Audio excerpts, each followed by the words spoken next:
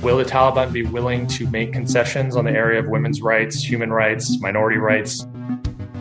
It is the week of August 30th, and welcome to episode 95 of Fault Lines, the National Security Institute's podcast that explores the disagreements between the political left and right on issues of national security and foreign policy. I'm Lester Munson, NSI Senior Fellow. Today we'll be continuing NSI's deep dive on Afghanistan with Ryan Brown, former CNN correspondent at the Pentagon, who spent 3 years on the ground in Afghanistan. Ryan, thanks for joining us. Sure, thanks for having me. So, Ryan, you were on the pod last week when we had the group discussion, but we didn't really get a chance to kind of know your background. Can you, for the benefit of our listeners, talk about your experience in Afghanistan? What were you doing there? What brought you there? What did you see? Anything that you think is relevant for this conversation going forward? Sure. Yeah, no, I spent several years there, as you said, 2011, 12, and 13. And how I got there was, so I actually was working in the think tank world in Washington, and doing a lot of reviews of NATO strategy in Afghanistan. And we were doing a lot of papers and a lot of fact-finding stuff. But again, you're doing it from mostly a cubicle in Washington. And through that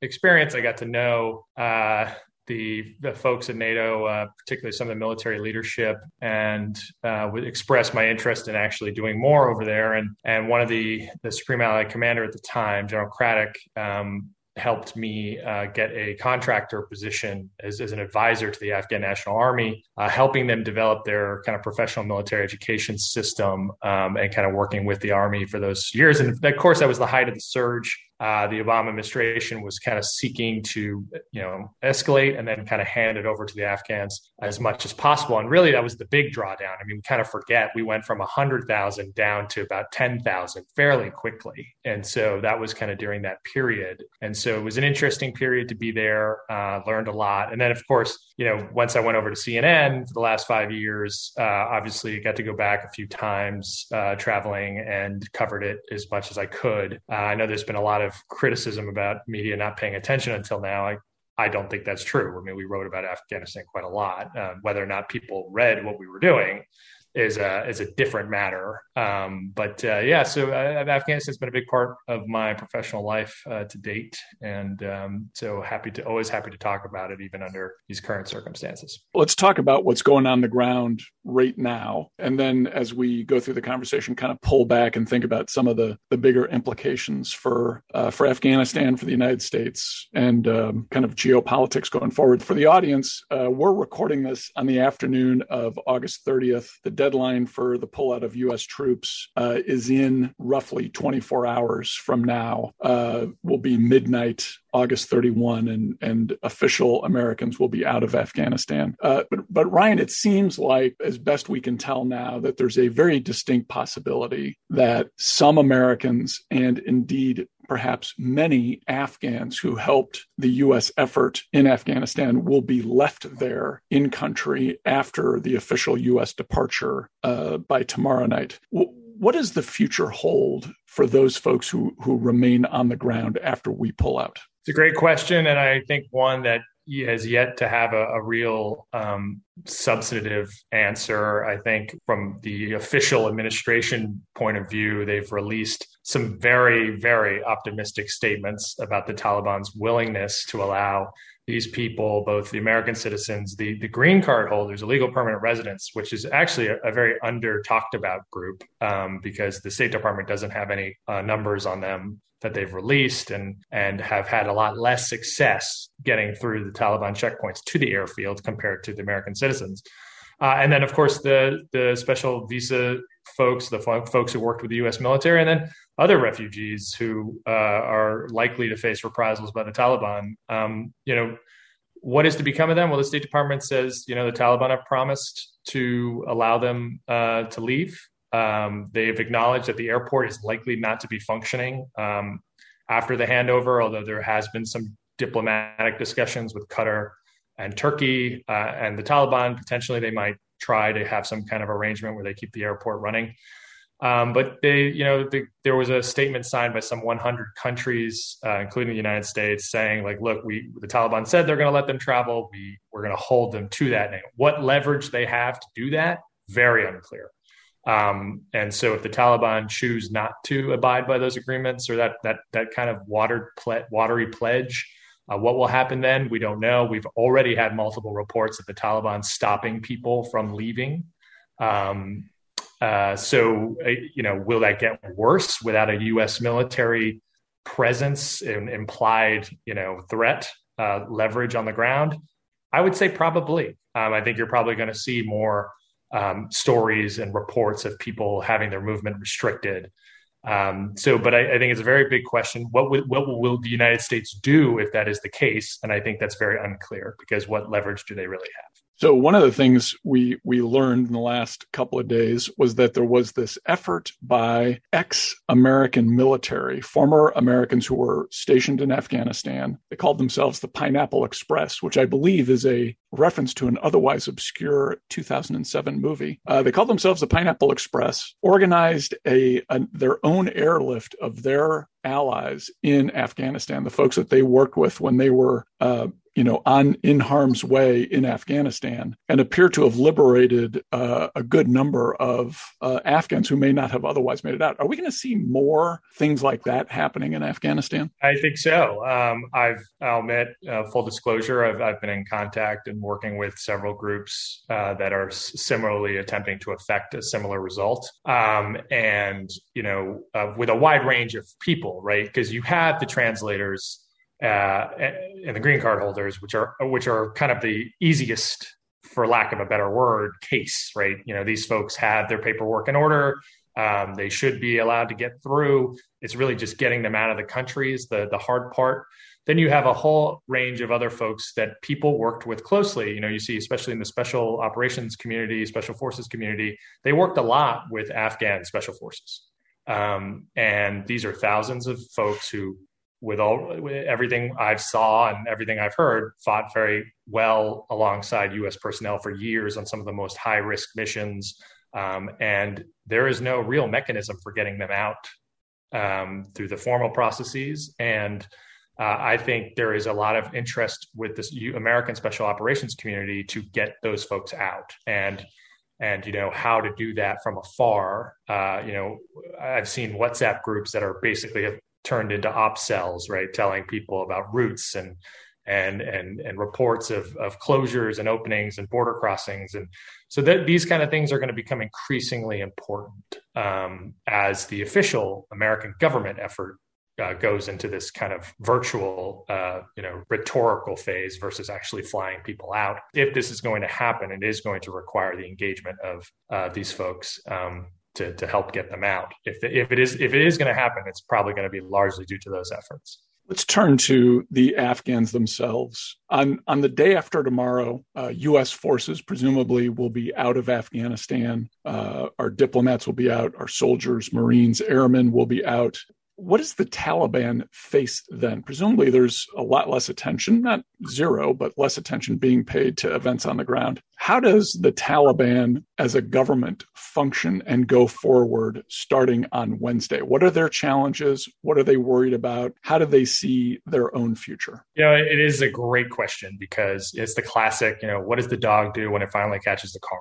Right. Like it is. I don't think they had anticipated military success at the speed that they had it, but they are left with myriad challenges. One, probably the most emergency challenge or critical challenge for them is financing the government. The Afghanistan government was extremely reliant on foreign assistance, upwards to 80%. Not to mention the little that they were taking in was due to trade, transit fees, border crossing fees. A lot of that has stopped as the instability. So their coffers are drying up fast. You've seen queues for banks, people desperately trying to get their money out, paying the fees of civil servants. The Taliban has asked civil servants to keep working, at least the males. The female civil servants face a little bit more of a questionable future. They've had mixed messages on whether they will allow them to continue. Looks like in healthcare they will, but in other places less clear. So how do you pay those folks? How do you, do basic needs? The U.S. and others have said they will continue humanitarian assistance, but that is a very small pot of money in the grand scheme. Other challenges they face: international recognition. Some countries seem keener to do it than others, but it's one of the few points of leverage the West has over the Taliban. Will the Taliban be willing to make concessions on the area of women's rights, human rights, minority rights, and to achieve that? I think that's a question still to be determined. The Taliban is still dealing with a resistance movement. Remnants of the government military have kind of relocated to Panjshir province, which of course the Taliban never ruled. Ahmad Massoud's son has kind of taken up his banner. The Taliban enjoy military advantages over them, but if they want to seize it, they'll have to fight it out in a very difficult place. So that's another point of challenge, in addition to just providing basic security. And then, of course, the challenge that we've seen most acutely in recent days is the presence of ISIS. ISIS-K, the Taliban has largely fought them for territorial control in the past. They are enemies. There has been some lower level collaboration in cities that they've done in the past, according to the U.S. officials. But, they are ostensibly enemies. And as the Taliban seek international recognition, seek to do the realities of governing, any concessions they make, ISIS-K will be sitting there eagerly attempting to peel off Taliban hardliners to say, look, these guys are sellouts. Come join us. We're the real movement. And that's a challenge the Taliban will have to deal with. And it is a delicate balancing act, and one that I doubt they're prepared for. But we'll see. We'll see how it plays out.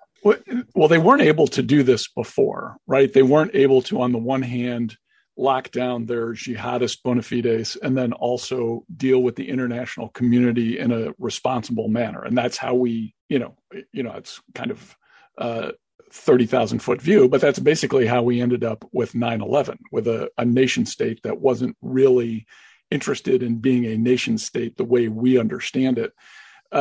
What's your sense of the Taliban itself? You kind of alluded to the fact that some folks in the organization may peel off and join the hardliners if the main Taliban effort goes a little too moderate and is working with the international community. How resilient is the Taliban itself internally, or is it? We tend to talk about it here in Washington as if it's a monolith. Is it in fact riven by different factions and lines of thought? What's your sense of their internal struggles?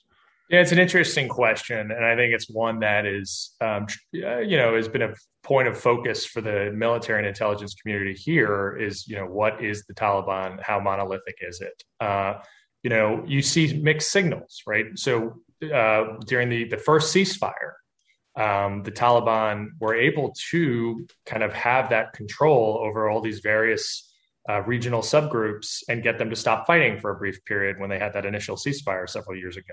So they did have that kind of effective command and control to implement something like that. So you see, on one hand, they do have some powerful control over their fighters. On the other hand, there are immense. Afghanistan's a very regionalized place, and within the Taliban, you have major regional differences. The Helmandis fought for a very long time with the international forces. Most analysts think that they're a little bit more belligerent, a little bit more unwilling to compromise, having fought very aggressively in very contested environments. Are they going to be more likely to oppose any kind of accommodation with the international community? That's one theory. We've seen reports of Helmandis and Haqqanis, who are, again, considered a foreign terrorist group, despite by the U.S. government officially. We see them taking very prominent roles in Kabul as the kind of transitional security arrangements. So is that an indication that the Taliban are still trying to balance these competing forces, or is it an indication that the Taliban have allowed the most belligerent entities to kind of rise to the top? We'll see how it plays out, but I do think it will be interesting to see how they manage this kind of diverse coalition of regional power groups and also groups that have different ideological goals, and how they keep them together when the hard part of governing, fighting is something they can all agree on, but governing lend itself to much more divergent views. So that kind of the acid test for America, right, is whether the Taliban is going to, assuming they maintain control of Afghanistan, whether they permit global terrorist groups, global jihadist groups such as Al-Qaeda, the Islamic State, to take up residence in Afghanistan and use Afghanistan as a launching pad for attacks against the United States or the West. This is the question everyone is asking about the day after tomorrow. Is that something that could be happening in the future? What's your take? Well, it's interesting. Probably the one tangible part of the Trump administration's Doha deal with the Taliban, the one thing that you could point to and say this was a real concession by the Taliban, at least in the public release, was this idea that the Taliban pledged to not allow Al-Qaeda or any other international terrorist group to use Afghanistan as a base to strike out at the West. Couple complications with that. One, despite them making that a pledge, the Pentagon has consistently released public reports saying that there is Al-Qaeda present in Afghanistan. They work closely with the Taliban. The Taliban provide them safe haven. The Al-Qaeda elements help the Taliban with their military operations. That has not stopped. That reporting has not changed consistently until those reports, I assume, will stop being published now. So there's no evidence to show that they took any action whatsoever against Al-Qaeda. Two, you had a recent senior Taliban leader give an interview, I think with NBC, where he basically said, Osama bin Laden had nothing to do with that. We never had any evidence of that. That's a fake, a myth. So the fact that you can't even agree, I just think there's an inherent challenge to think that, they're going to not allow Al-Qaeda to do this, when their public statements are that, well, Al-Qaeda didn't do it before. So, it's just hard for me to understand. I guess people believe that it's in their interest to prevent Al-Qaeda from using it as a base, perhaps. But we talked about the factionalization. It doesn't take much. Al-Qaeda doesn't need the 20,000 training camp. So any support of a state funneled to them, it's hard for me to imagine, at least at some level, the Taliban not returning to or continuing its cooperative relationship with Al-Qaeda, giving them a real benefit, a real boost. So one of the issues that faces the U.S. government going forward, and I'll ask you about the kind of the broader question in a second, but one of the real kind of definitive, narrow-scoped questions is how does the U.S. treat assistance to the Afghan people in light of the fact that their country is basically run by what we consider a terrorist organization. By the way, I think we're right, but we consider it a terrorist organization. Suddenly they're going to be running a nation state in the next few hours here. We have prohibitions on assistance to terrorist groups. The Treasury Department under President Biden has indicated that they're willing to give waivers to NGOs that are providing humanitarian assistance in Afghanistan. That, as a humanitarian gesture, that seems sensible, that we would want to continue to help people in need of food, water, sanitation, those kinds of things. Is there a downside to this decision to allow aid flows to individuals where some of it may end up in the hands of the bad guys? Yeah, it is it's a delicate balance, and I think one of the things they try to do is classify humanitarian assistance in a very narrowly food, basic sustenance items versus any kind of development assistance, which is kind of a separate bucket. And I think for most people that seems confusing and hard to understand, but the government does try to kind of keep these, create a, dividing line between these two items. And usually humanitarian assistance is provided to a lot of regimes that we find repulsive. The U.S. government has long done that. Development assistance, much less so. So I think they will try to probably as much as possible. And I think this is why they're making this kind of ridiculous distinction between the Haqqani Network, which is a designated foreign terrorist organization, and the Taliban. Because if they didn't do that, it would complicate. And I think you see a similar situation in Yemen with the Houthis. there is some challenges. Humanitarian groups are allowed to work in Houthi-controlled areas, even though they used to be considered a terrorist group of the previous administration. So it's something that we've done before. There is risk. Look, the Taliban, there's a good chance the Taliban use it to establish their legitimacy. They use it to, there's always the risk that they coerce NGOs and other humanitarian groups to be like, no, only give it to these people who we know are loyal to us and, don't. And, NGOs and humanitarian groups have some mechanisms for working that out, but it's a messy thing. And I'm sure, but yes, I mean, they will definitely, there are downsides to it. But it isn't too far of a departure from what policies have been to similarly repugnant regimes in the past. So let's kind of expand the scope of the question about how the U.S. government deals with the government of Afghanistan going forward beyond just humanitarian assistance. And let's hypothesize that we get relatively good news out of Afghanistan. The Taliban consolidates control. It appears to be more, progressive or modern in its values than it was 20 years ago. There's some kind of understanding of human rights that we can relate to in Afghanistan. I don't expect us to be, close partners with the Taliban government, but how far could we go plausibly in playing a role in that country? There's going to be big questions about IMF, World Bank funding, access to capital markets, that kind of thing, various kinds of training the government will need if they want to play a constructive role in the international community. How far can we go under ideal circumstances? It's a great question. I think there is going to be a lot of scrutiny, on terms of what that relationship looks like, even if Taliban 2.0 is real and there is some, I think you said really the only leverage the United States has is they access the financial markets, of the Federal Reserve holding on to some of their, billions of dollars in assets that have been frozen, IMF deals. If the Taliban were to moderate to an extent, I think that will raise a very difficult question.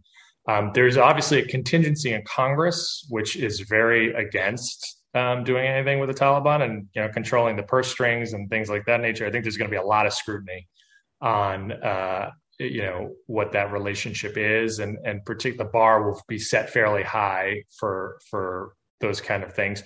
I think the other issue too will be how do you verify some of these things, right? Kabul is one thing, and there are reports that the Taliban's doing one thing in Kabul and very different out in the other provincial capitals and the rural areas. That will be a question of, are you just looking at what they're doing in Kabul or versus, what they're doing wider? But, areas where I think collaboration is much more likely, I think you're starting to see some advocate some kind of counterterrorism partnership with the Taliban. And I think it was very interesting that the CIA director, Ambassador Burns, went out there and met with the Taliban leadership. I think, that kind of intelligence-focused security information exchange focused relationship, there are people who think that could work. I'm much more skeptical personally, but, there are people who, hey, the Taliban fought ISIS-K, ISIS-K has demonstrated an intent to attack internationally. So you need some kind of relationship. And there was some de facto, some people hyped it up probably more than it was, but during the military effort, we would often strike ISIS fighters as they were fighting the Taliban and with airstrikes, and we wouldn't hit the Taliban, right? So there was some kind of de facto, my enemy's enemy kind of thing is okay. Again, does that get more robust? Does that get more sophisticated? Hard to say. I think a lot of this will also be contingent on how much do the Taliban need the United States versus some of the other regional actors who are way less concerned about their human rights record, about their record with women's rights, about anything, minority rights. So I think, will we have as much leverage as we think we do over the Taliban to compel them to moderate? I don't think so. I mean, again, you mentioned the IMF. Like a lot of countries, they much rather take a no strings attached financial arrangement from Beijing or somebody else. So it's a good question. I think it will be difficult for the administration to do much given this domestic scrutiny from Congress. And I don't think the Taliban will have a lot of reasons to moderate. So thereby making it a bigger challenge to do anything. All right, let's kind of pivot based on, the end of your answer there and talk about these other actors in the region, the broader region, particularly China and Pakistan. I think there's a sense here in Washington, Pakistan benefits from what's happening in Afghanistan. They've been sheltering Taliban forces for years. They've always kind of fomented instability in Afghanistan. This, in a lot of ways, they're the dog that caught the car here. What are the real implications for Pakistan? Is there any chance Pakistan is going to kind of regret the developments that we're seeing there now? And then more broadly, does China start to play a bigger role in Afghanistan to its benefit, or does it see the costs as perhaps of dealing with a chaotic, fundamentalist-driven Afghanistan as being greater than the benefits of whatever mineral extraction and that kind of thing it might be able to get out of the country? How is this going to this current situation going to overflow the borders of Afghanistan and affect those two countries? It's a great question. Pakistan's a fascinating case study because, like you said, I mean, it's been an open secret for decades that the ISI, the intelligence service in Pakistan, has been aiding the Taliban. And, Imran Khan, the prime minister, basically gave them a valedictory speech on the fall of Kabul, saying they'd broken their chains. The Afghan people had, it was kind of bizarre in a lot of ways. So as an analyst or a critical thinker, you look at Pakistan and go, oh man, they're, maybe they are in trouble now. Maybe they shouldn't be as happy as they are because, the Pakistan Taliban and the Afghan Taliban aren't nearly as separate and divergent entities as some Pakistani analysts would hope. You also have ISIS-K potentially benefiting from the instability.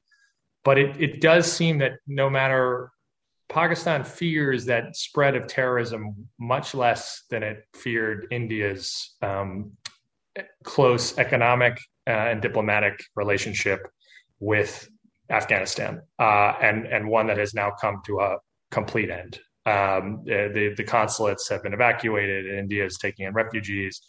A lot of the India-educated politicians have fled. Pakistan, as an analyst, you probably say, okay, they're probably going to receive some blowback. They're going to see some strengthening of the terror groups who are going to look for the next place to go. You're going to see some issues with border security and instability spread. How much influence they're going to have over the new government, the new Taliban government, is questionable. I think the Taliban have shown a willingness to rebuff their allies, for lack of a better word, in the past. They're likely to do so again because they need them less. They don't need the safe havens anymore. They don't need training camps anymore. They can do them in Afghanistan. So they have a lot less leverage. Pakistan has a lot less leverage than they did. So I think that's a real question for them, a real challenge for Pakistan. I think Pakistan is hoping that now that the U.S. is out of there, they can reset their relationship with Washington. I think they think that they've removed. They think that the victory of the Taliban and the end of the U.S. military effort has removed this sore point in the U.S. The Washington-Islamabad relationship. I don't know if that's true. It might. You'd hear a lot of words of reset from Islamabad. They're hoping maybe that now that you remove this sore spot, we can focus on other things. Remains to be determined. I think China is an interesting question as well. Look, Beijing needs minerals, sure. But I think Beijing loves not having a U.S. military base on its border. I think Beijing loves the humiliation of the United States. You heard them trying to draw links to Taiwan. I think Beijing also is willing to deal. We see this in Africa. They have no compunctions about dealing with rogue regimes, repressive regimes. They've gotten the Taliban's acquiescence to not talk about Muslims in China. Which bizarre and on so many levels that this kind of arrangement. So I think they're pretty happy with it. We'll see how close they want to get. I think they'll probably wait and see a little bit before they rush in with mining companies, but they tend to be a little cautious. But I don't think there's much downside for Beijing in this instance. I think we didn't talk about it, but some of the other countries in the region have a little bit more of a difficult thing, and Russia and China have long kind of competed over influence in the stands, for lack of a better word. So we'll see whether that brings renewed Russia-Chinese conflict as they kind of seek to expand their influence in this area. Yeah, that might be just fine if that happened.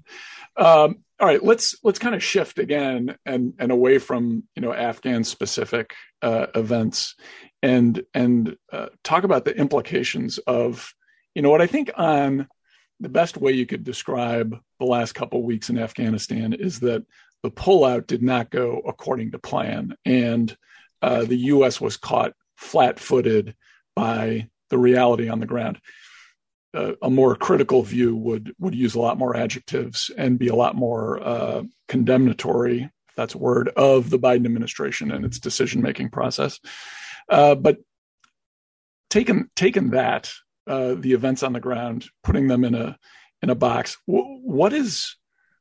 how is that affecting the views of the United States around the world? It's a little early maybe to be making this determination, but what do our allies, friends, our rivals, our adversaries, how have their views of the United States changed because of August in Afghanistan?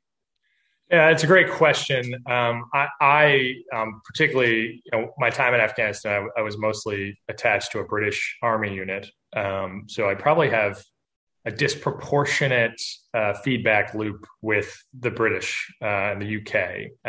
And I mean, it's shocking to hear America's closest ally be as openly critical. Now, to say that they've never been critical before is not true. But to see them be as just from the chief of the defense staff in the UK, uniformed officer, all the way down and across and back, and Labor and conservative and liberal Democrat. I mean, the uniformity of the condemnation is just shocking.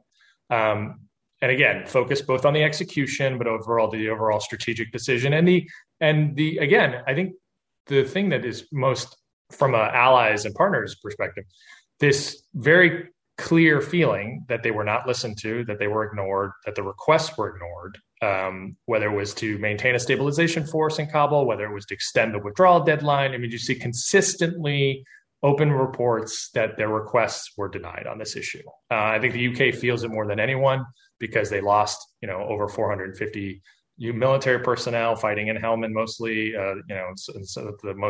so feeling a bit of disappointment, to say the least. But you also see it in Germany. But what does this mean strategically? Well, look, it's a kind of a Suez 2.0. I think the UK is having a realization that their ability to act for its own interests is extremely hindered by its close relationship with the United States, and that it has allowed its independent military capabilities to deteriorate to the point where they just don't have the freedom of action that they probably should have as a global Britain.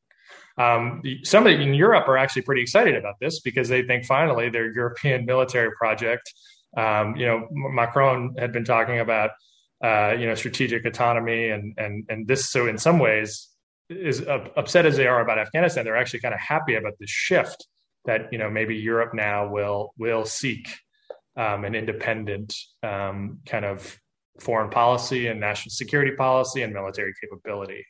Whether that comes to pass, I still think there are resource constraints faced by European countries that I think that will still be difficult, but it will complicate things. Asia is interesting because a lot of the hardcore Asia hands have been very dismissive of Afghanistan, of this means nothing. Ignore, this has no impact. And again, it's like, the protest too much kind of thing. It's like, why are you guys so animated about this? or they keep the denials, Japan experts, Taiwan experts. Oh, this has no impact whatsoever. I think, it's hard to argue that it won't have any impact. Look, you don't know until you don't know. I mean, if China makes a move on Taiwan, again, there's the strategic ambiguity. We don't actually know what will happen. But I do think the question is being asked, which is never a good thing when it comes to credibility. So whether or not, I do think there is nervousness. And particularly with the ignoring of ally inputs. I think that more than anything, more than the failed execution, the scenes of chaos, as powerful as those are, I think for allies, the reports of basically continuity between the Trump administration and the Biden administration on the allied input kind of policy, that continuity, I think, is probably going to be the most troubling, because I think for folks, it makes them see, okay, there's something to the core. The core has changed, right? There's something there. Now, some have argued it's always been there, and allies have deluded themselves as to how much influence they actually have on Washington. I take that you can point to cases where that's true. I mean, Grenada, right? Margaret Thatcher was furious about Grenada, and Reagan went ahead and did it anyway, right? I mean, there are evident. There's always been issues, but and then you get to the adversaries, and I think there's nothing but good for them. I think the adversaries enjoy the humiliation, the competency humiliation, the ally humiliation, the damage to reputation. I think the adversaries are very happy. From the tactical, we talked about China and Russia and Iran even getting benefits, but from just the global standing of the United States and the integrity of the alliances, the adversaries are happy. Now, how happy should they be? Again, I don't think we'll know that answer until another crisis emerges, but I definitely think it's a net positive for them across the board. So back home here in Washington, no surprise perhaps, Republicans, some of them, have been calling for President Biden to resign. They've been calling for impeachment. Of course, there have been even more numerous calls for various members of the national security team to be removed and replaced and that kind of thing. This kind of instant internal political strife in Washington, we saw it for 4 years under the Trump administration. It was bothersome then. It's bothersome now. I don't like it. What's your reaction to this kind of Americans at each other's throats? And not that this is a small issue. This is a big issue. Right. It's something we should be discussing. And I'm not saying it shouldn't be discussed, but this kind of immediately going to the partisan corners and calling for the other person to be eliminated thing. What's your reaction to that? I mean, I think it's damaging to the United States in the long term, right? The politics stop at the water's edge thing has become a bit trite in Washington, but it serves a purpose, which is that when you're facing adversaries, when you're dealing with these challenges, that they know that there aren't internal divisions that, they can try to manipulate. It does serve a strategic purpose. And it's disheartening to see folks, particularly, I find it galling to see people who were basically in love with that policy when it was done with an R next to its name, then become its biggest opponents when it's done with a D next to its name. I just think that really just shows a total lack of shame and just lack of awareness. But like you said, I think we've kind of come to expect it. It's not new. We saw it in the Trump administration. Although I would say there were Republicans during the Trump administration who criticized him on Syria and Afghanistan and actually risked them. It took a risk. And I think you're seeing some Democrats criticize President Biden as well for the execution of this. So I do think you are seeing a kind of bipartisan consensus that is ignoring the trench warfare of partisanship and focusing on what are the positives and minuses of the policy. But, you go even way back to Benghazi. Right? I mean, you think of how that was handled on a partisan basis. So it's not it's depressing, but it's not terribly new. Last question. Having said all of that, it does seem like there are some challenges within the Biden administration national security decision-making personnel and process. What kind of changes, if any, should be made? Should we replace a cabinet member or two, a senior advisor? What do you think needs to change to get the administration to a better place in its ability to make these decisions in a way that's best for the country? It's a great question. So I don't think anyone's going to lose their job over this, which I don't think is a good thing, because I think accountability is important in government. But the fact is that as soon as you remove someone from their position, you are admitting that you did something wrong. And I think to our earlier point about the intense partisan atmosphere and the fear of political damage, I don't think this administration will sack anyone over this, because it will be seen as a tacit admission that they are responsible for it and guilty for it, while their running line has been, this was unavoidable. This was always going to be a disaster. We just happened to be at the helm. We were going to hit that iceberg. We just happened to be on duty when the ship hit it. I don't believe it, but that's their line and they're sticking with it. In terms of improving the process, look, I don't know this to be true. But it seems like the president has people who've been with him for a very long time, that he trusts and that he relies on heavily. And he has people who are newcomers. And I think from the open source reporting, those who were dissenting typically came from the newcomer camp. And those who were supportive kind of came from his, longtime aides at camp. So in terms of, how do you bring in dissenting voices and give them more authority? I do think he would benefit. I do think this administration would probably benefit from more of a diverse set of opinions, but also a diverse set of opinions that carry equal weight. And how do you engineer that? Tough, particularly with a president who values loyalty and long service. So it's going to be a hard thing for them to do. Maybe you consult more with Congress. Maybe you appoint some kind of special advisors from outside who have a certain amount of gravitas. But it will be, I think, kind of reforming that with this administration, from what we know so far, will be a challenge. Ryan, we'll leave it at that.